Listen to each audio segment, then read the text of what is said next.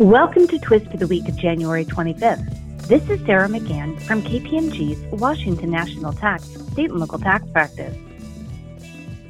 The Idaho State Tax Commission has filed a petition for certiorari asking the U.S. Supreme Court to review the Knoll Industries decision.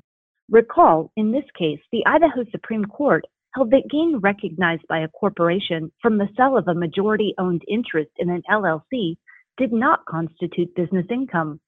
In reaching this conclusion, the court determined the taxpayer was not unitary with the LLC, largely because the taxpayer corporation was a holding company that lacked business activity.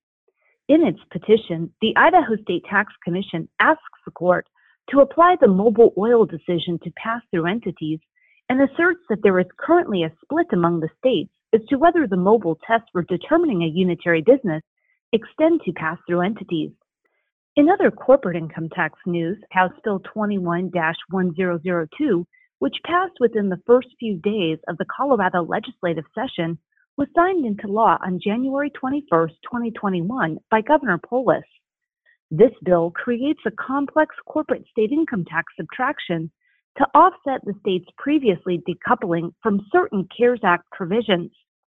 In sales and use tax news, the Louisiana Board of Tax Appeals addressed whether a state sales and use tax exemption statute preempted a local New Orleans statute imposing tax on sales of food products to certain educational institutions.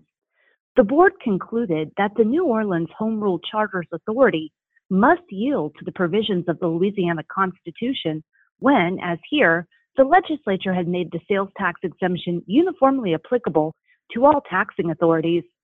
Applying the city ordinance would be inconsistent with the Constitution because it would essentially allow the city to unacceptably override the legislature's express authority to enact tax exemptions. Finally, the New York State Department of Taxation and Finance recently issued 2 advisory opinions, concluding in both that certain online services were not subject to sales tax. The first opinion addressed the taxability of a service that allowed customers to remotely send large volumes of emails through the service provider's platform.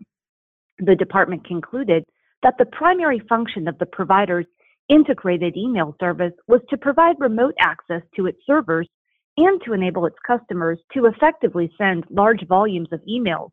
Accordingly, in the department's view, New York was prohibited from taxing the service under the Internet Tax Freedom Act. In the second advisory opinion, the department addressed whether a service provider's provision of online courses that included pre-recorded lectures, syllabi, modules, quizzes, and a grading procedure were subject to sales tax. The courses could be accessed remotely or downloaded to a user's device. The department concluded that these services were not taxable because the primary purpose of the courses was to educate customers. Thank you for listening to Twist, and stay well.